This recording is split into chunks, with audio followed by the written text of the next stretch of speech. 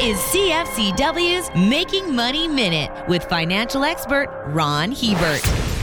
There are a lot of gloomy predictions about how the stock market will perform in 2023. With business conditions slowing and a recession predicted, not many investors are bullish. However, there's at least one indicator predicting better ways, and that's the 4-year presidential cycle. Historically, during the third year of that cycle, which falls in 2023, the American political party in power likes to spend money to attract votes. This usually pushes the markets up. The notable exceptions were 1931, when the world was in the middle of the Great Depression, and 1939, which marked the start of World War II. For more information, listen to our Making Money show hosted by Ron Hebert and Gord Whitehead at letsmakemoney.ca or cfcw.com.